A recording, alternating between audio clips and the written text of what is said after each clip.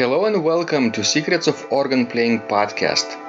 We are your hosts, Vidas Pinkevičius and Aušra Mutuzėtė Pinkevičienė. We've been mastering secrets of organ playing for more than 20 years and sharing them on this blog since 2011. On this show, which we create from our home in Vilnius, Lithuania, we strive to help you grow in every area of organ playing, including practice, technique, repertoire, sight reading, hymn playing, improvisation, composition, music theory, harmony, and many others.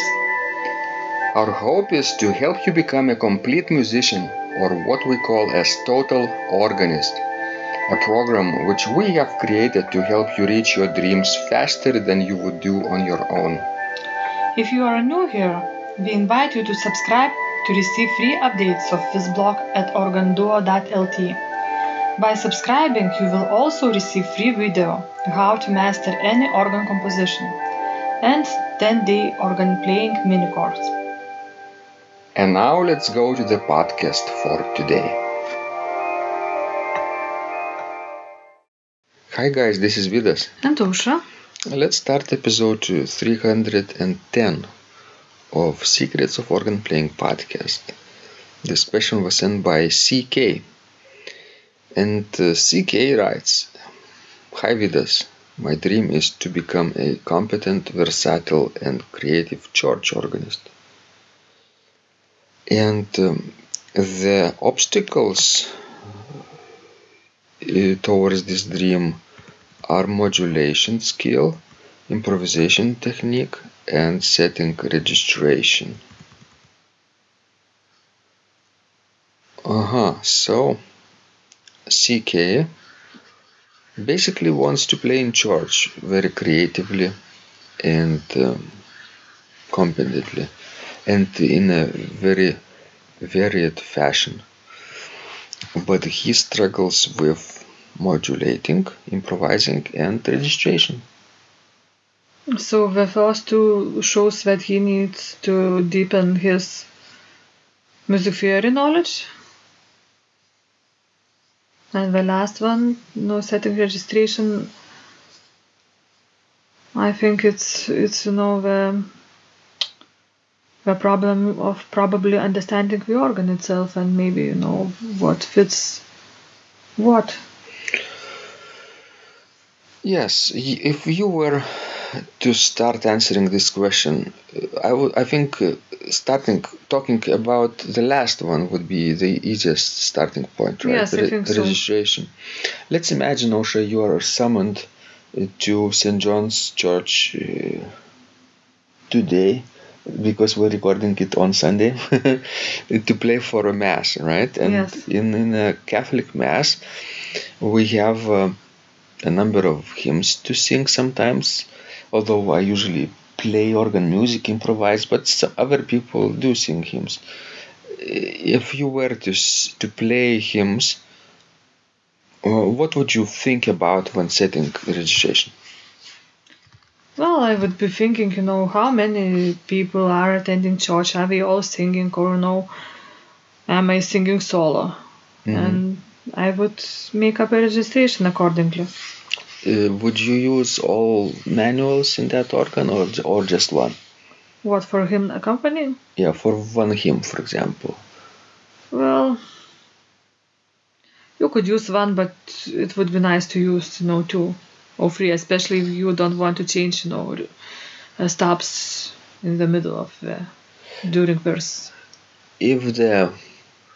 If the hymn has 3 stanzas, you could easily play on 1, 2, and 3. Yes, and do them in different, volume.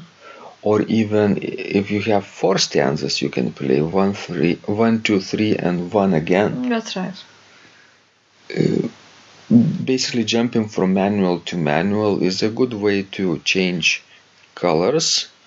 Because when playing on the second manual, you could change the first manual also a little bit.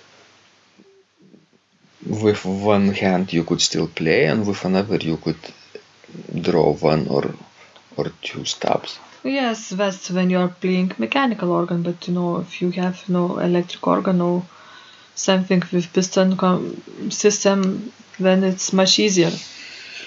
Mm-hmm. You just push a button and that's it. I think for CK to understand registration of hymns and accompanying them in the liturgy, the starting point probably needs to be to use principal chorus, right? That's right. If the congregation is big, you could play with mixtures. If it's not big, you could play actually 8-4 and 2 or 8 and 4. 8 and 4 would be enough for a small congregation, probably. Don't you think? That's right. What about 16 foot in the manuals? That would be nice too. Yes, you could add it too. If you have mixtures. Right? Yes. Probably not before. Do you think he would need to have pedals too? Definitely. For accompanying congregational singing, you definitely need pedal. Mm-hmm. So principles 8, 4, 2, mixture. Before mixture you could have a fifth, 2 and 2/3, and 16 foot. Principal if it's a big organ, flute if it's a smaller instrument, and similar things in the pedals. Principles 16, 8, even 4, right? And if you have mixture in the pedals, you might add the posaune in the bass, like a 16 foot reed. Yes, it's nice. I like posaune. Why? It's my favorite reed stop. It's so low and rumbling and very scary to listen to. But I like it more than a trumpet 8. It gives gravity. True. Remember? But in order to play with posaune in the pedal, you need to be sure that you will not do mistakes, in the pedal line. Otherwise, everybody will notice them. You might have some things in common with Johann Adam Reinken, because remember in Katharinenkirche in Hamburg he advocated and added a 32 foot posaune in the pedals. Wow. For more gravity. Or was it a principle? I don't know. But maybe not a posaune. But it was definitely 32 foot stop. Because he wanted more gravitas, as he wrote. As he said, maybe. So that's suggestions about registration. What do you think should go first, modulation or improvisation when you are developing your techniques? I think modulation. Modulation, right? And even I will go a little bit back, before modulation you have to be able to play cadences very well. Cadences and sequences. Uh-huh. And then after these two steps the modulations come. Because modulation skill is a little bit more advanced skill than playing sequences or playing cadences. Would CK and other people benefit from your YouTube channel? Yes, you could try to play some of my sequences and cadences and some modulations too. Mm-hmm. That was really helpful that you did. Because when you play sequences, you get acquainted with various keys very well. Then it doesn't matter for you if you are playing in C major or in C sharp major. I mean, you feel equally well in each key. Mm-hmm. And after that, you can start to modulate from one key to another key. I have a question, Osho. Yes. How did you feel about making those videos? At the time, it was like a couple years ago, probably. Yes. Well, I felt, interesting. Interesting or interested? Interesting. Uh-huh. because usually that's what my students do for me. I sit and listen and count their mistakes and make suggestions for them. Then we play, sequences, cadences, and modulations for me. And at that time, I felt like a student myself. I had to play and also to talk at the same time. Do any of your students ever told you about that they watched your videos? No, I don't think we are interested in harmony. Uh-huh. But you could say them, oh guys, if you struggle with cadences and sequences and modulation, watch my YouTube channel. Well, Some of them might, some of them might, some of them might not. Mm-hmm. So, but it was for me, I don't know, 100 times easier for myself to play it than to listen we're playing. I Because see. it's quite annoying when we are playing very slowly and making mistakes over and over again and come unprepared. I think our Secrets of Organ Playing students would play better because they have motivation, at least. It's very important Right? to have a motivation. Do you have motivation to continue making those videos in the future? Yes, but probably not this year. I have too many Too many classes to classes. teach. Plus, you additionally have harmony classes with National Association of Organists. That's right.